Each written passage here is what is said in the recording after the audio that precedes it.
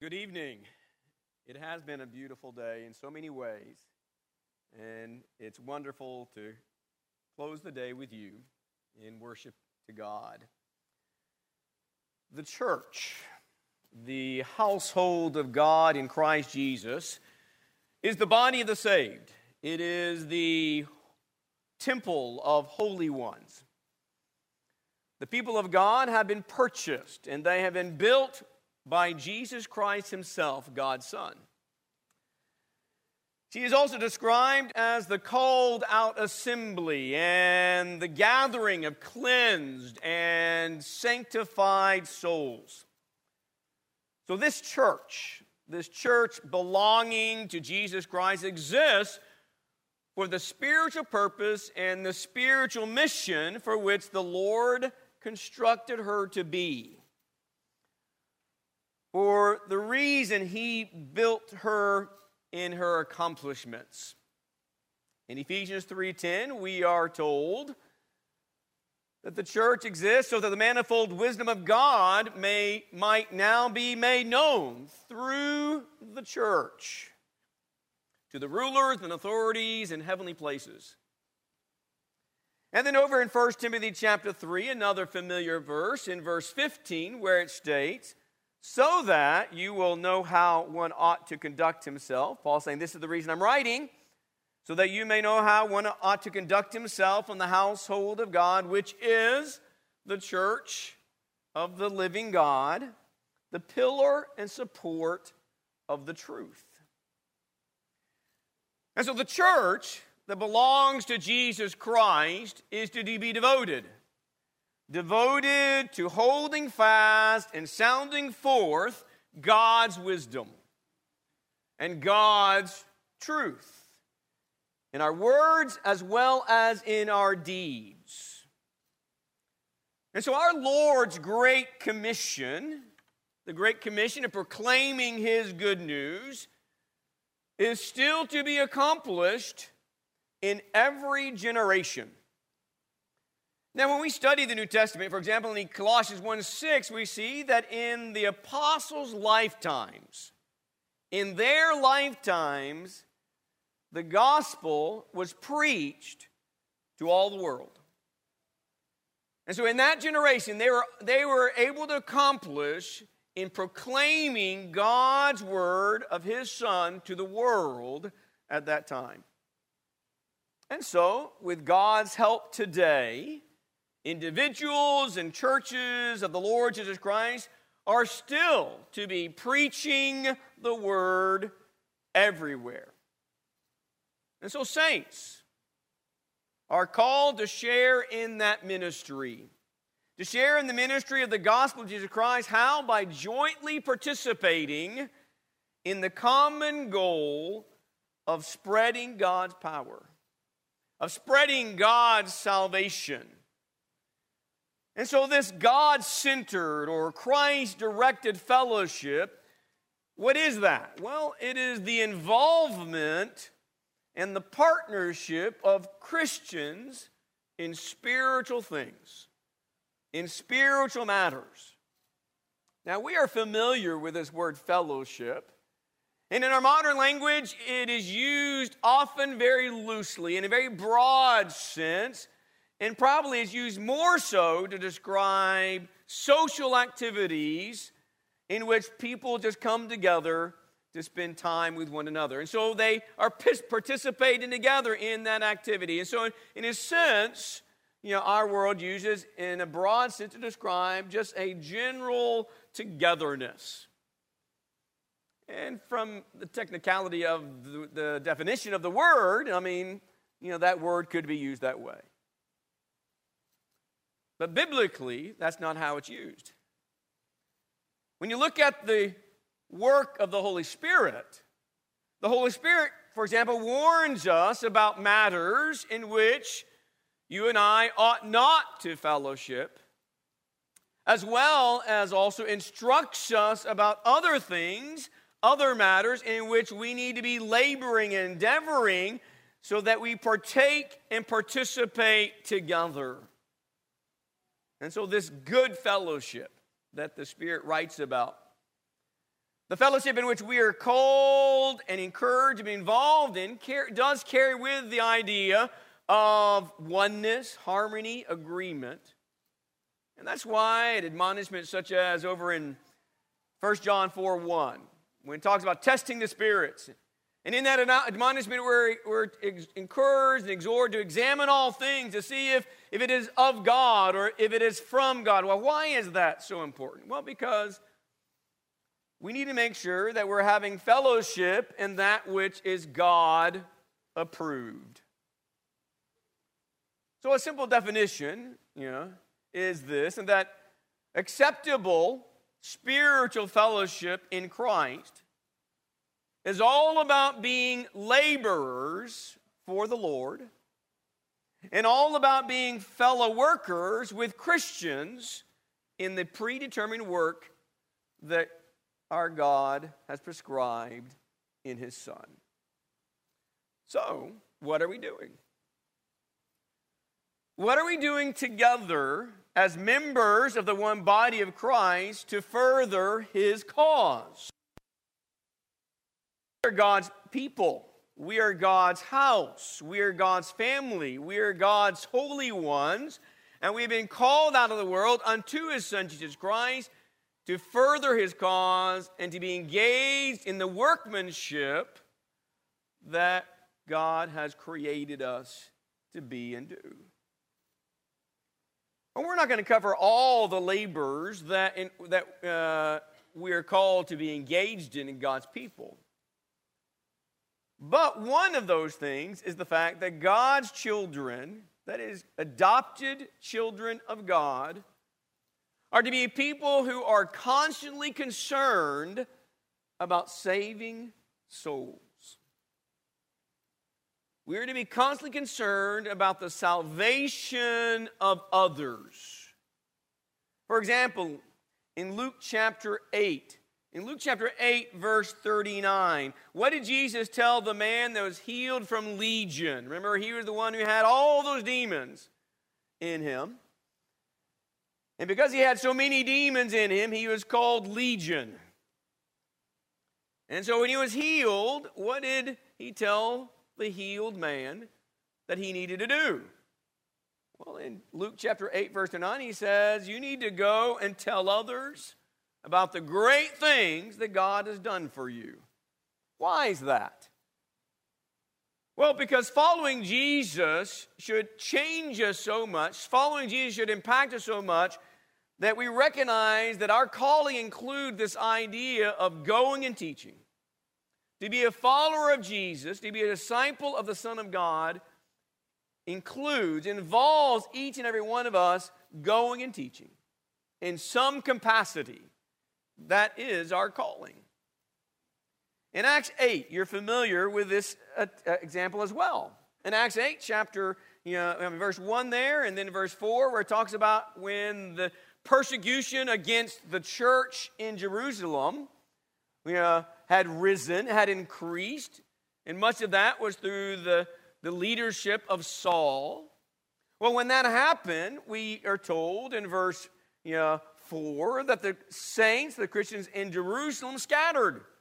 And they scattered throughout Judea, and they scattered out through Samaria. The apostles remained in Jerusalem, but most of the church in Jerusalem dispersed.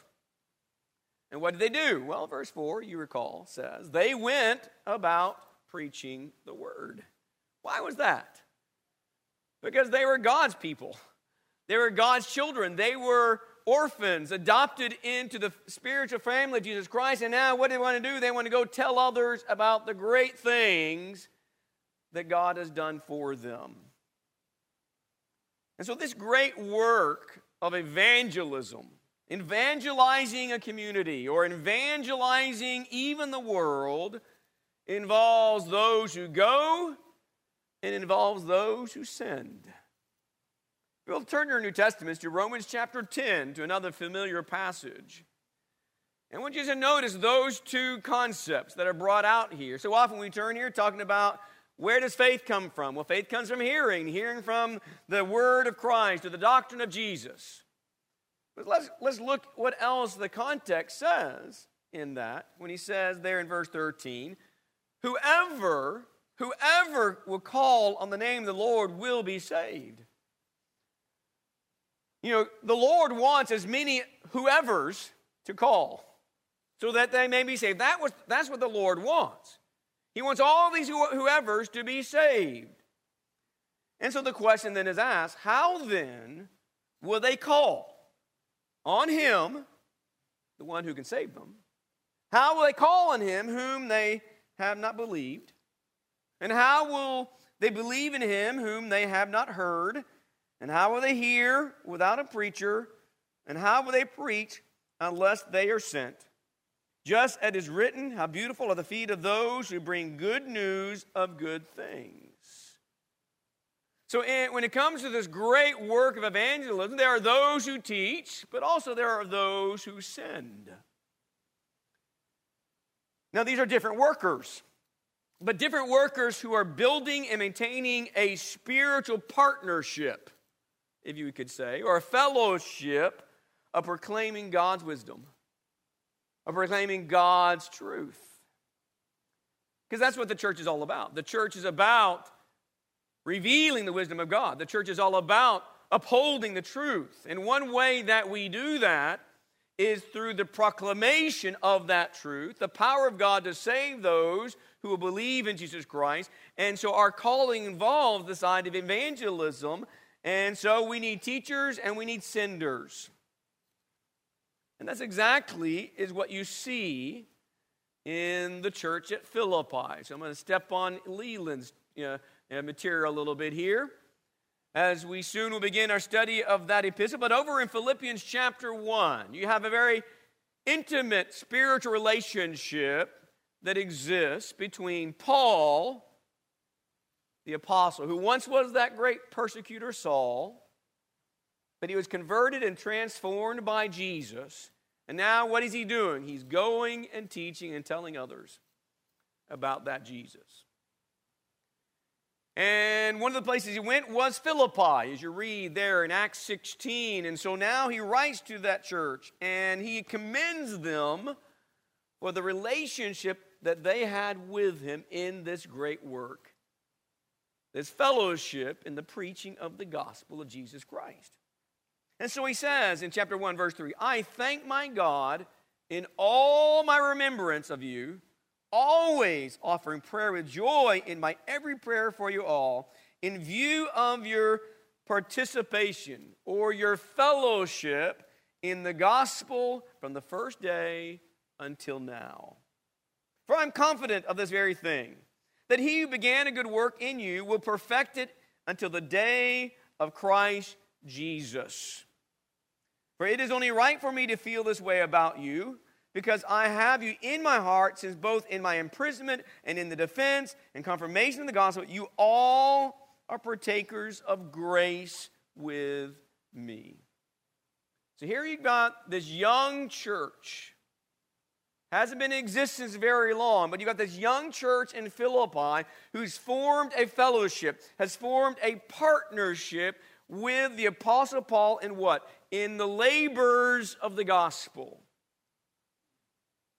And so they were participating with Paul, even though they weren't there in person with Paul, but they were participating. They were partakers of that work. And so in that sense, they were having fellowship in the labors of taking the gospel to the lost. I like the expression used at the end of verse 7 when he talks about how, he mentions his imprisonment, his defense, and confirmation. He said, and you all are partakers of grace with me because of their support of Paul. Paul was the one who went. Paul was the one who was teaching. But the Philippians were the ones who were sending. And because of that, they were participating with Paul in his work, in his labors. And you think about that idea of forming a relationship with an evangelist who labors in the gospel to take the power of God to the lost, and you are part of that. What a blessing and privilege that is. In chapter 4, he mentions it again. He says, I rejoice there in verse 10. I rejoice in the Lord greatly that now at last you have revived your concern for me. Indeed, you were concerned before, but you lacked opportunity. So there was a time period, there's a little bit of break in that fellowship where their partnership would kind of, had to end for a time period, but it was now revived, and Paul is so grateful for that. Why? Why is this so important? Well, because as the pillar and the support of truth, the church is supposed to be cultivating fellowship with laborers who are teaching the Word of God. And that's what you see is the pattern in the New Testament. That's what you see what's being exemplified in the work of spreading the gospel to the world. In Acts 8, talks about, actually, that's the wrong chapter.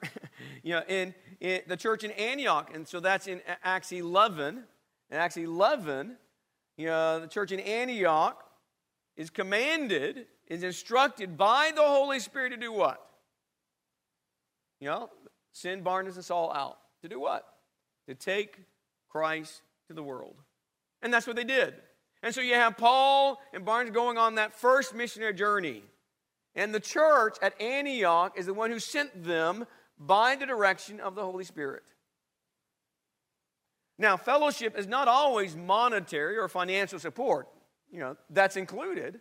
But that's not the only way that we can have fellowship. We can be a partner with someone in the great work of God's grace in saving souls. In Galatians 2, verse 7 through 9, we're told about a time when Paul travels down to Jerusalem and meets with leaders in the church in Jerusalem. And there was concern because of the tension that existed among Gentile Christians and Jewish Christians. And a lot of times that revolved around circumcision. But notice what it says here. But on the contrary, seeing that, verse 7 of chapter 2, seeing that I had been entrusted with the gospel. This is Paul writing. So Paul said, I was entrusted with the gospel. And yes, he was. And he was entrusted with the gospel to the uncircumcised, so to the Gentiles. That was his focus. That was his primary audience. Just as Peter, on the other hand, Peter had been what? To the circumcised. So one focused on this group of people while the other focused on the other group of people. For he who effectually worked for Peter in his apostleship to the circumcised effectually worked for me also to the Gentiles.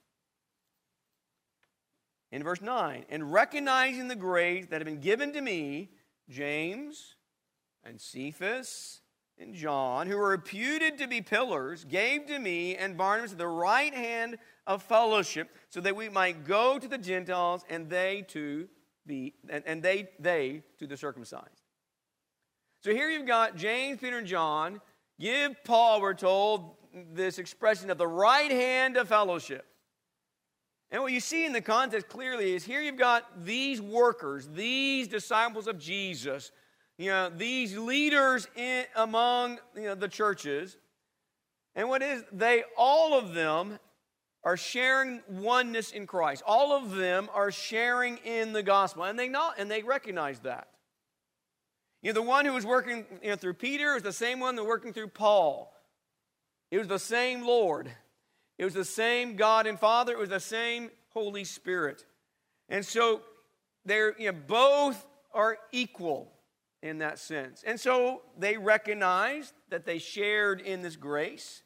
They shared in the unity of Christ. They also recognize, acknowledge each other's work. Just because they're focusing on different audiences doesn't mean they're not united. And so here you have, they're one in Christ. We acknowledge each other's work as laborers in Christ. And so what do? They give each other this right hand of fellowship. And I like to describe it as they give each other encouragement. They receive one another and they bid each other Godspeed in the labor of Christ. Can you do that? Can you encourage a preacher? Can you do so, and not always be through monetary, financial means? Yes.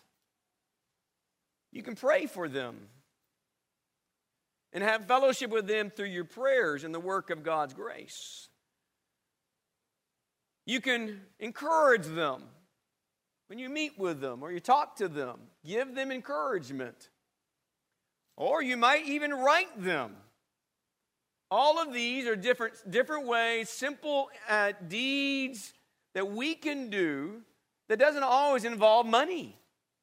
And yet, in the same sense, what we're doing is we're extending, this idea of the right hand of fellowship.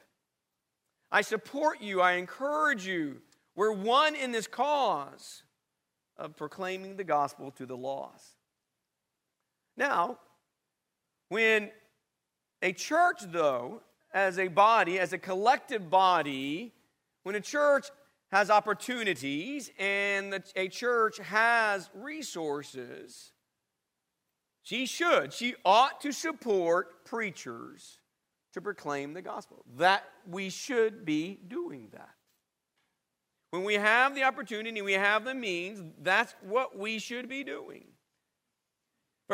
Because through us, as the body of Christ, in this local area, we are to be a manifold manifestation of God's wisdom. We are to be an illustration of the pillar and support of truth.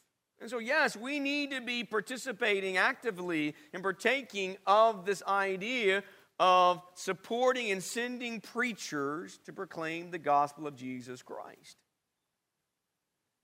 And so Paul mentions the idea of supporting such laborers in the kingdom. In our studies of the Corinthian epistles, we've talked about this to some extent.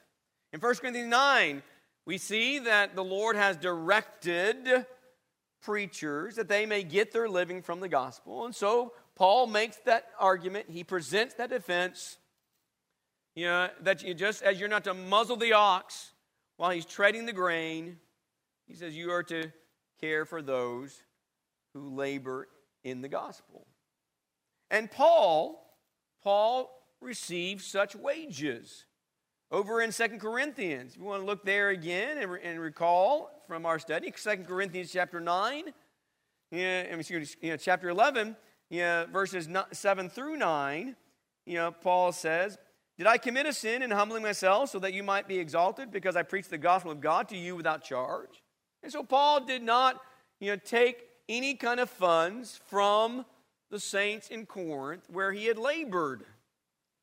And so he challenges them in that regard. But he goes on to say, but in verse 8, I robbed other churches. I robbed others by taking wages to serve you. And when I was present with you and was in need, I was not a burden to anyone. For when the brethren came from Macedonia, they fully supplied my need. And in everything, I kept myself from being a burden to you, and I will continue to do so. And so here you have Paul saying, okay, preachers can be supported monetarily, financially, to do the work that they're trying to do. And Paul exemplifies that. I receive wages from other churches to do the preaching in this locality. Going back to the Philippian letter, we see the brethren at Philippi was one of those churches.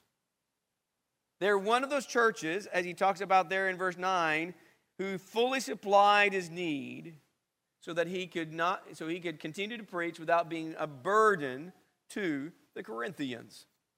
And so you go back to Philippians, and let's read there again in chapter 4. And we're going to start reading again at verse 10 and read several verses here.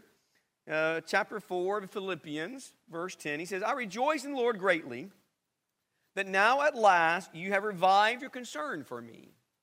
Indeed, you were concerned before, but you lacked opportunity. So when we have opportunity and we have resources, we need to be doing this. Not that I speak from want, that is Paul saying about concerning his own situation. Not that I speak from want, for I've learned to be content in whatever circumstances I am in. I know how to get along with humble means. And I also know how to live in prosperity. In any and every circumstance, I have learned. Notice that. He learned. may not always been an easy lesson to learn, but he did. He learned the secret of being filled and going hungry, of having abundance and suffering need. There's lessons on both sides of that equation that we need to learn.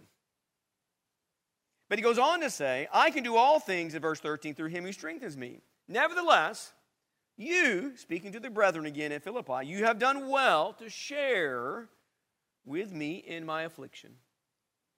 You yourselves also know, Philippians, that at the first preaching of the gospel, after I left Macedonia, no church shared with me in the matter of giving or receiving, but you alone. So at the beginning here, the Philippian brethren were the only ones. So you alone were doing it when I left Macedonia. For even in Thessalonica, you sent a gift more than once for my needs. These were very liberal givers, contributing to the cause of Christ and having fellowship with Paul, and you're developing this amazing partnership in the work of God's grace. Verse 17, not that I seek the gift itself, but I seek for the profit which increases your account. But I received everything in full, and have an abundance, and I am amply supplied, having received from Epaphroditus what you have sent, a fragrant aroma, an acceptable sacrifice, well-pleasing to God. So here's one of those churches that Paul writes about in the Corinthian letter who supported him, who was a partner of him in the gospel by taking care of his needs. But when you think about this idea, not only did they share their monetary blessings with Paul to supply Paul's needs, the concept that I want us to really focus on tonight is really this, and that is they were participating and they were partaking of the gospel of grace. That's what was going on. It wasn't just about sending a check to a preacher. It's about being concerned for lost souls and wanting to be a part of that work, wanting to be involved, a participator, a partaker of this work of grace that impacts the lives of sinners. That's what it's all about, having fellowship in the preaching of the gospel of Jesus Christ. And the church in Philippi was doing that. They were having fellowship with Paul in the work he was doing, but also they were having fellowship because of this. They were having fellowship and participation with those converted souls. Hearts and hands were being joined together in the ministry of the gospel. And what amazing privilege that is. You know, what an amazing blessing it is when we can be involved in those kind of works. Because we know that we as a people are to be a manifestation of God's wisdom, and we are to be a pillar and support of truth. Jesus came to save souls, and we have come to imitate Jesus. But not only did they send the gift, whatever that gift was, finances or other things perhaps, but when you go back to Philippians, you look again, they even sent Epaphroditus. Now, we see him somewhat as the mailman, but it's more than that. Because you read in chapter 2, and so they're having fellowship with Paul, not only through the gift itself, not only are they having fellowship with the souls that are being saved, through the gift that is being sent, but also they're sending workers to help Paul, to assist Paul in the work that he was doing. Look there in chapter 2 very quickly. Chapter 2, verses 25 through 30, where he says, I thought it necessary to send to you Epaphroditus. So basically, Paul is sending him back. Epaphroditus was sent by the church in Macedonia, Philippi, to him. And he's in prison. So that's where Epaphroditus has come to minister, and it says Paul in prison.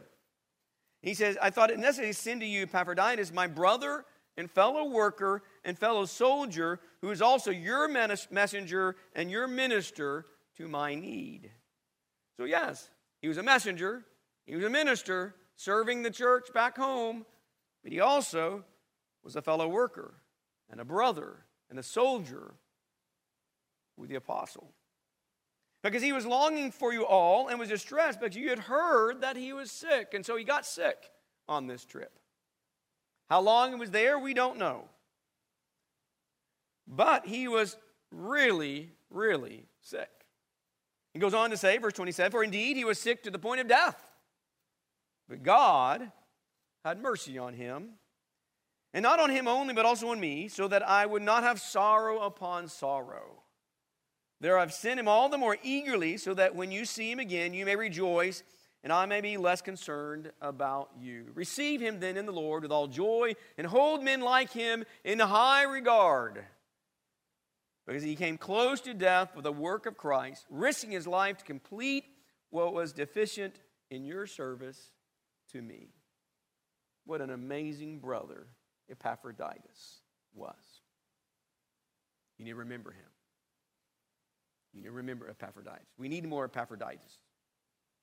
So you think about this idea of fellowship in the preaching of the gospel. And here at Northfield Boulevard, members of this body of Christ, we are participating in the work of God's grace in other places by supporting preachers.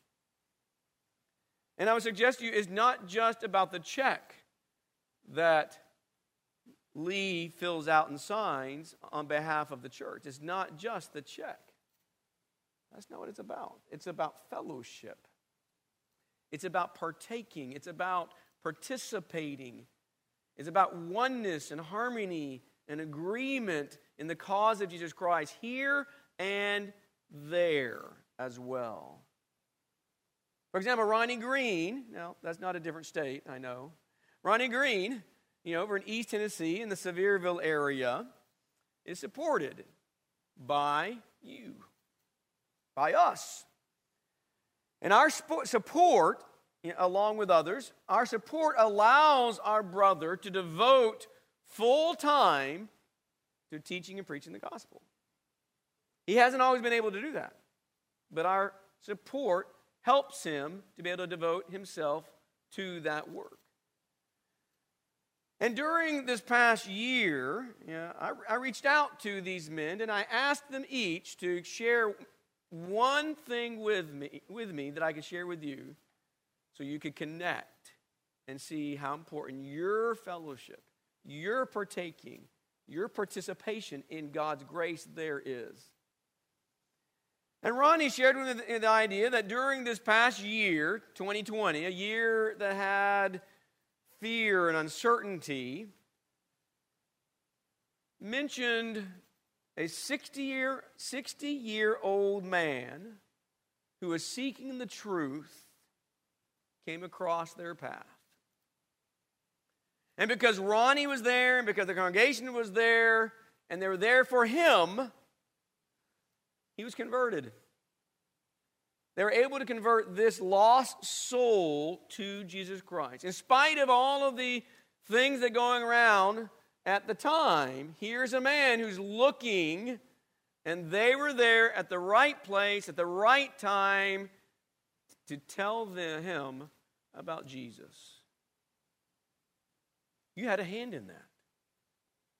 That 60-year-old man is a son of God now because you have fellowship in the preaching of the gospel in East Tennessee.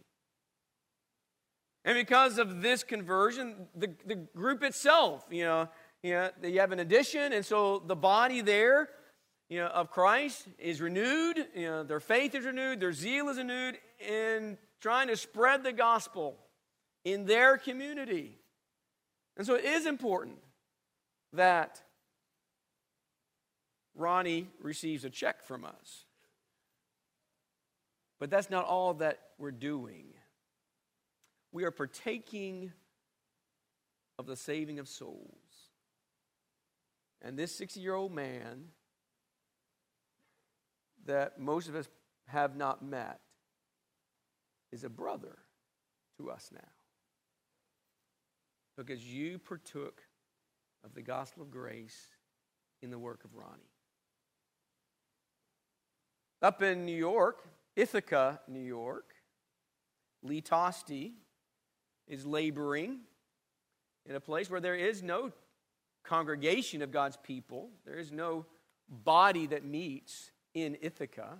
And actually, the Tosti family traveled down to Elmira to actually worship, with saints on the Lord's Day. So they have people to worship with.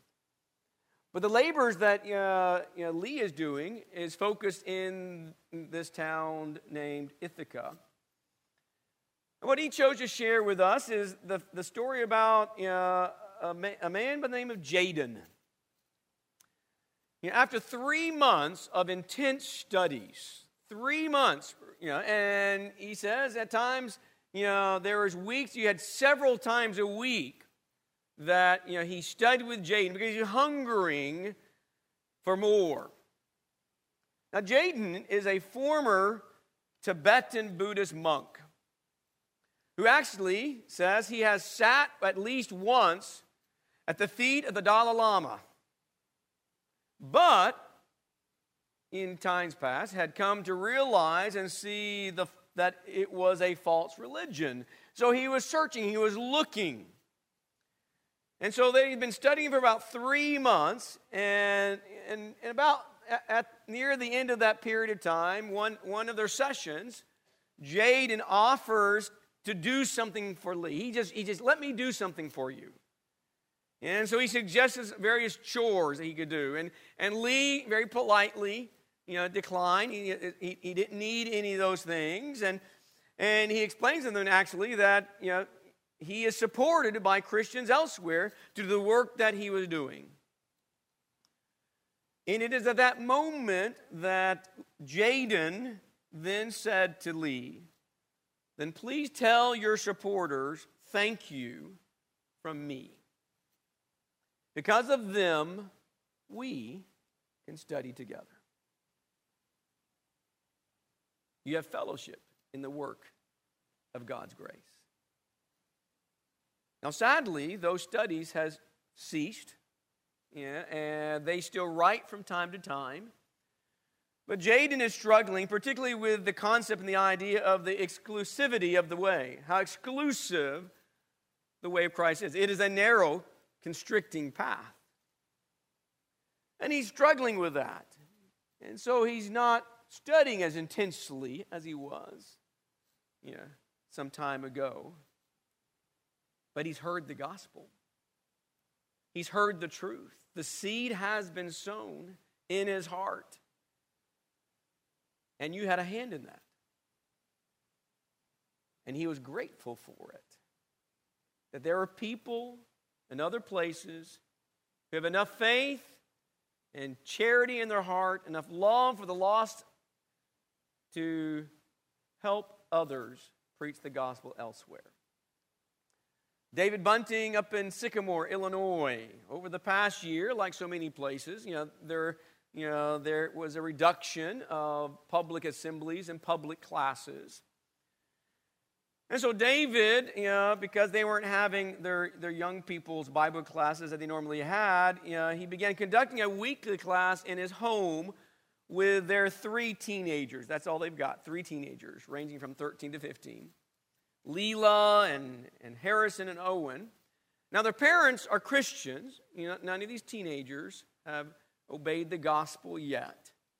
And so they began these studies, and they began with textual studies, and they began with Genesis. That was their first book that they have covered over several weeks. And now they're doing Esther. It was one of the students' suggestion. But what David has noticed over this time period is that these 3 young people have learned and can tell you what is in each chapter of these books. How many chapters are in Genesis? 50.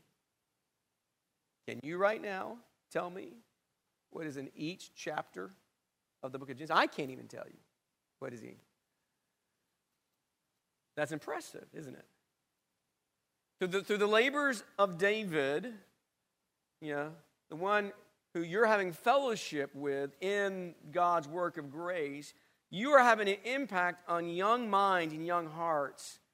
That not only are they learning the books in this way, but David says they're maturing as students of God's Word, and they're able to see biblical patterns where they hadn't seen before, and they connect the text they're studying with other passages in the Bible. And he says, and they're making applications. He says it's an amazing thing to experience, to see these young hearts, these minds grow in such ways from just a very personal study from week to week. Your hand is involved in that. Because of you supporting David in the labors he's doing for the cause of Christ, you are partaking of these young hearts' development. And because of you, they know God's Word better. And Lord willing, one day they're going to call on the name of the Lord and they're going to be saved. But then finally, one more example about Greg Whipple, who lives down in the Lake Butler, Florida area. After a year of shutdowns, Brother Whipple told me just this last week that last week he had 15 different studies with over 120 men in prison. If you recall, his work, his focus, with teaching inmates with a few prisons in that area. And because of the COVID-19 concern and issues the prisoners were having, he was basically locked out for a while. So after a year of that's finally been opened up. And so, he's had a week where he had 15 classes, and in the total of the classes numbered over 120 inmates. And hopefully, he says, with time, that will increase to kind of back where it was before the virus. But he went on to share a very kind of interesting little tidbit that kind of growing out of that is that in one of those classes is a father who asked Greg if he would write his son. And this father is part of apologetic class, an evidence class that Greg is presenting. And he asked Greg if he'd please write his son, a son who basically declares himself to be agnostic. And so Greg did. And so he has started, a correspondence that grew out of, a father in prison. You never know when and where doors of opportunity will open. We don't. We never know when or where that opportunity will come and how it will develop. But you are helping lost souls hear the gospel. It is a vital work. It is an important work that we need to always take advantage of and try to find more opportunities and use our increased resources to do more work of sounding forth the truth, not only into our own community, but also into the world. Our focus of fellowship should always be spiritual.